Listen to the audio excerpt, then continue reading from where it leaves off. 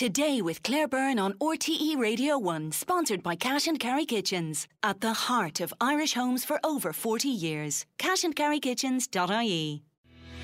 Email todaycb@rte.ie.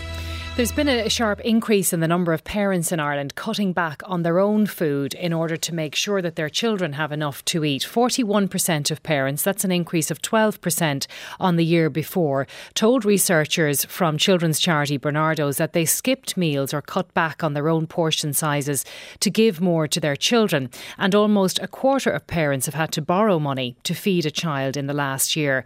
Well, our reporter Brian O'Connell has been speaking to parents in the Knocknaheeny area of Cork to talk about rising food costs and family budgets.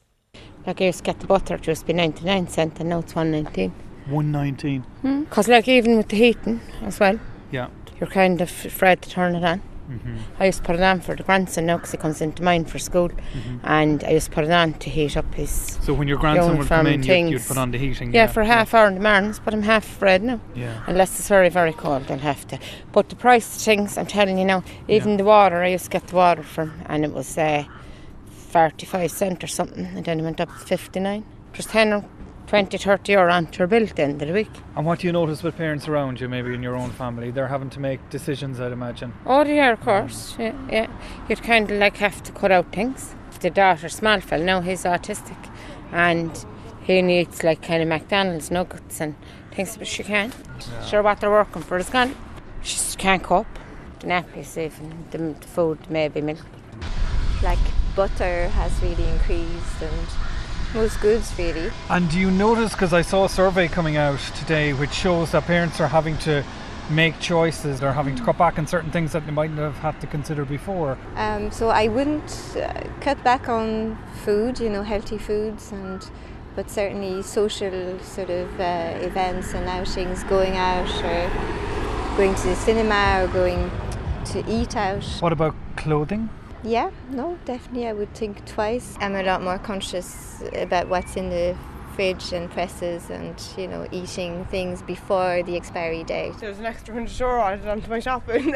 An extra 100 a week? Yeah, the toilet rolls now and the kitchen rolls and just the cleaning products, for instance, like the necessities that you have to have in the house. So how do you afford that €100 extra a week? What are you cutting back? I suppose it's less money to go on holidays now and things like that, or bring the kids out at the weekends. So activities with the kids. Yeah, you have to cut back in that sense of things, but yeah, you can't cut back on food, and like that now. If I find with my shopping, when I buy fresh fruit and fresh meat and things like that, it adds way more than buying the processed foods, so. Parents talking to Brian O'Connell there in Knocknaheeny in Cork. Well, I'm joined in the studio now by Suzanne Connolly, who's CEO of Barnardos. You're very welcome. Thank you for joining us.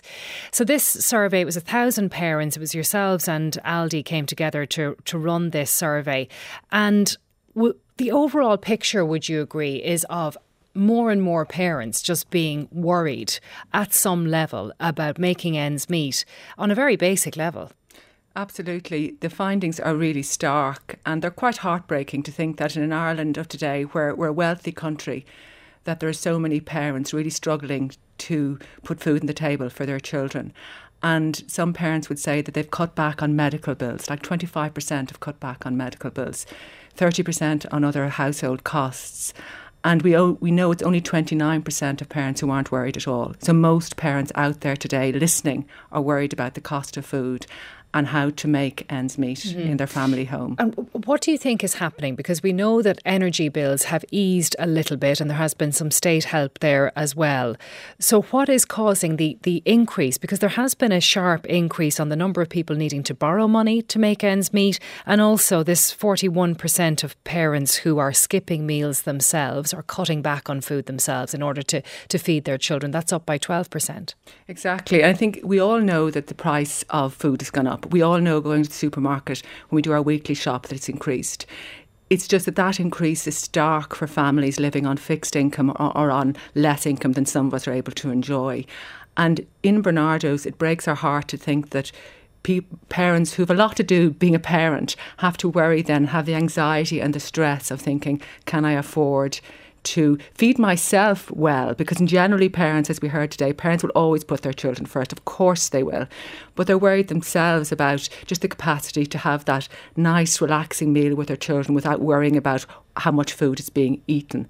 And what we're calling for in Barnardos is for the government to really take this on board. They have in budgets done something in terms of once-off costs universally, and that's been welcomed. But they need to target it more. They also need to publish a food insecurity plan which targets specific measures which will make a difference to families today in Ireland. Yeah, because the Minister for Finance was asked about this morning. In the last few minutes, in fact, he was going into the Cabinet meeting, and he said that while he doesn't doubt the figures, he spoke about community welfare officers, and he said he's surprised that there hasn't been more of an increase in people seeking help from those community welfare officers who can make additional payments above and beyond someone's core weekly payments when there's genuine need. What would you say to that he's wondering why we see these figures on the one hand and then we're not seeing a corresponding increase in the number of people seeking help?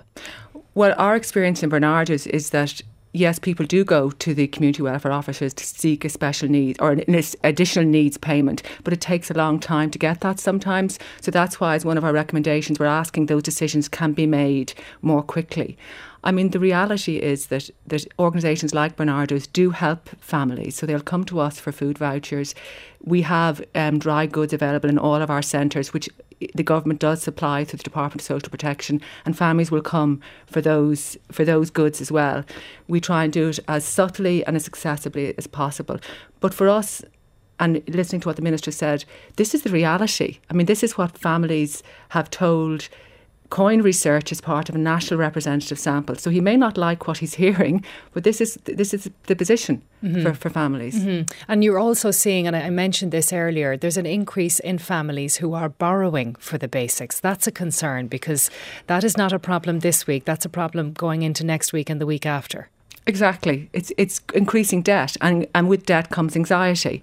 And I think what we're saying is that the government has choices, and it just needs to think about the best way to spend the resources available to benefit children and parents. And we recognise that there's a lot of demands on the public purse, but there's nothing more basic than having decent and nutritious food every day for children and their parents. It's a basic in society.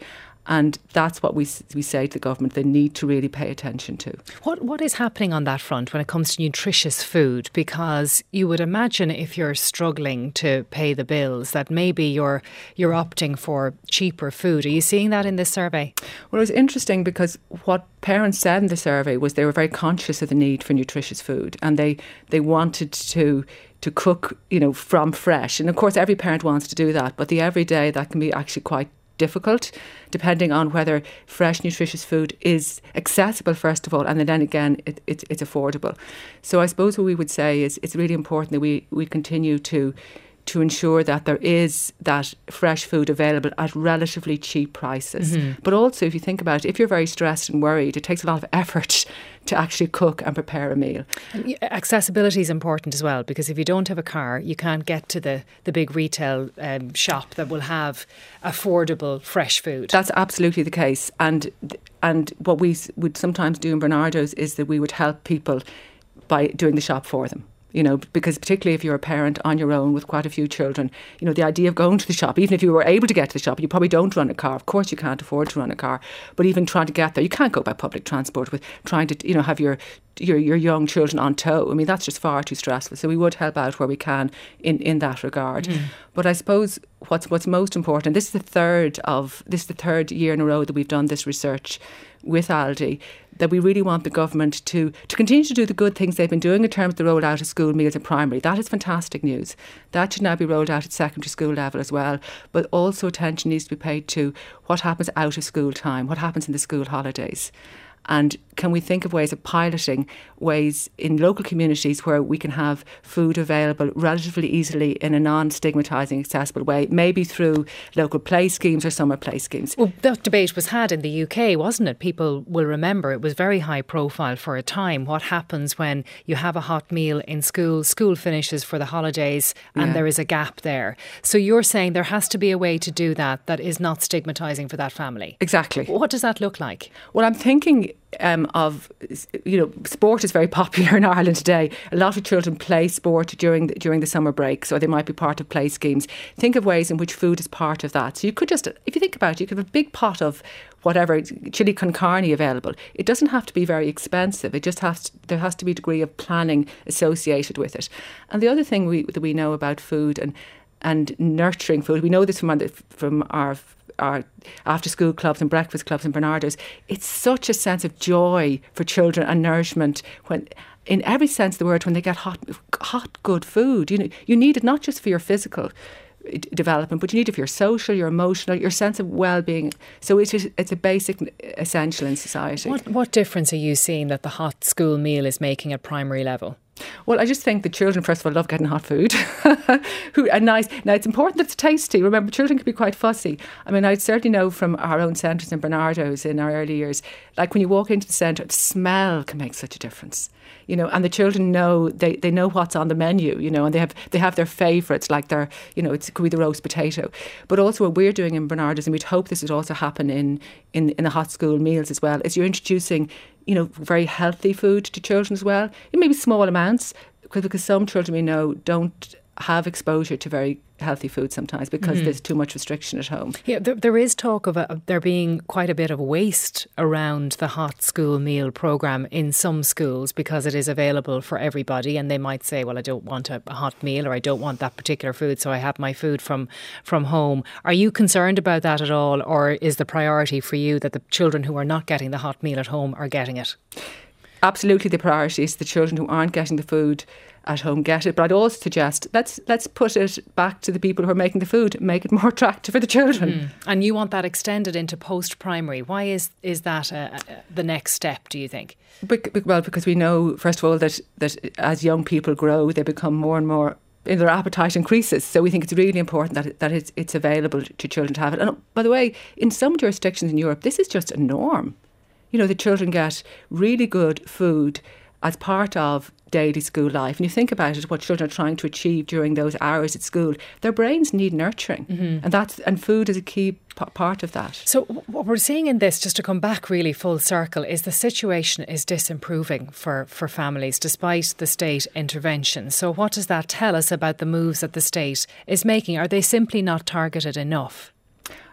I would agree that they aren't targeted enough. And I also recognise it's quite hard to think the best way of targeting, and particularly since we know that it was only 29% of parents who didn't worry about food. So that could be the way the government could have gone back and say, how do you target? So I think they need to think about, obviously, the ways in which the different types of social welfare operate in relation to each other. Barnardos, along with others in the sector, have talked about increasing the qualified child allowance. Because if you increase that by a few more euro, that'll make a difference to families who are living with limited means. So there are quite a few organisations telling the government what they need to do, and it's now up to the government to act on that. There's another softer impact of all of this, and people mightn't think this is important, but if you're cutting back on the activities for your child, if you're cutting back on the nice thing that you might do on a Saturday or Sunday, that has a big impact on a child's life. Of course it does. I mean, 21% of parents were saying that's what they need to do. And so some of us will just take for granted that we can afford this, the nice little treat for the child, the nice little family out, get together, just getting ice cream. Maybe you might get a takeaway or something. But some families can't do that. And particularly things that if you don't live near those amenities which are available freely, like a good park, like you can't bring your child into town because you can't afford the costs of the transport. Yeah, Katrina O'Sullivan makes the point in her book that a lot of things were cut back after the crash and they haven't come back yet. Programmes in areas that really have problems, and that those children just don't have access. And we were talking about swimming lessons on the programme yesterday. I mean, there's a case in point. You're not going to be able to afford a swimming lesson if you're having to cut back on food in your house. Exactly. Of course you can't. And a lot of things that are provided through the school do incur an extra cost for a parent.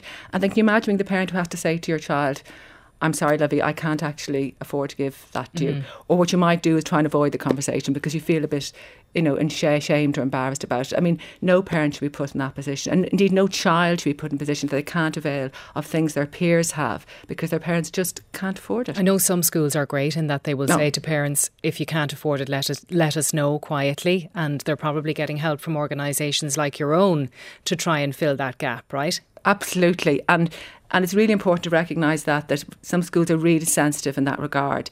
And they know their job is ensuring that every child, irrespective of their means or their family means, has the same experience in school. And why would they want any child not to have the same opportunities as a little girl next to them? So I think that's fantastic when schools do that. Suzanne, thank you very much for coming in. That's Suzanne Connolly, who's CEO of Barnardos. Now, coming up next on the programme, a European Parliament crunch vote later this morning on the nature restoration law. We're going to hear from Strasbourg next. Text 51551 today with Claire Byrne on RTE Radio 1.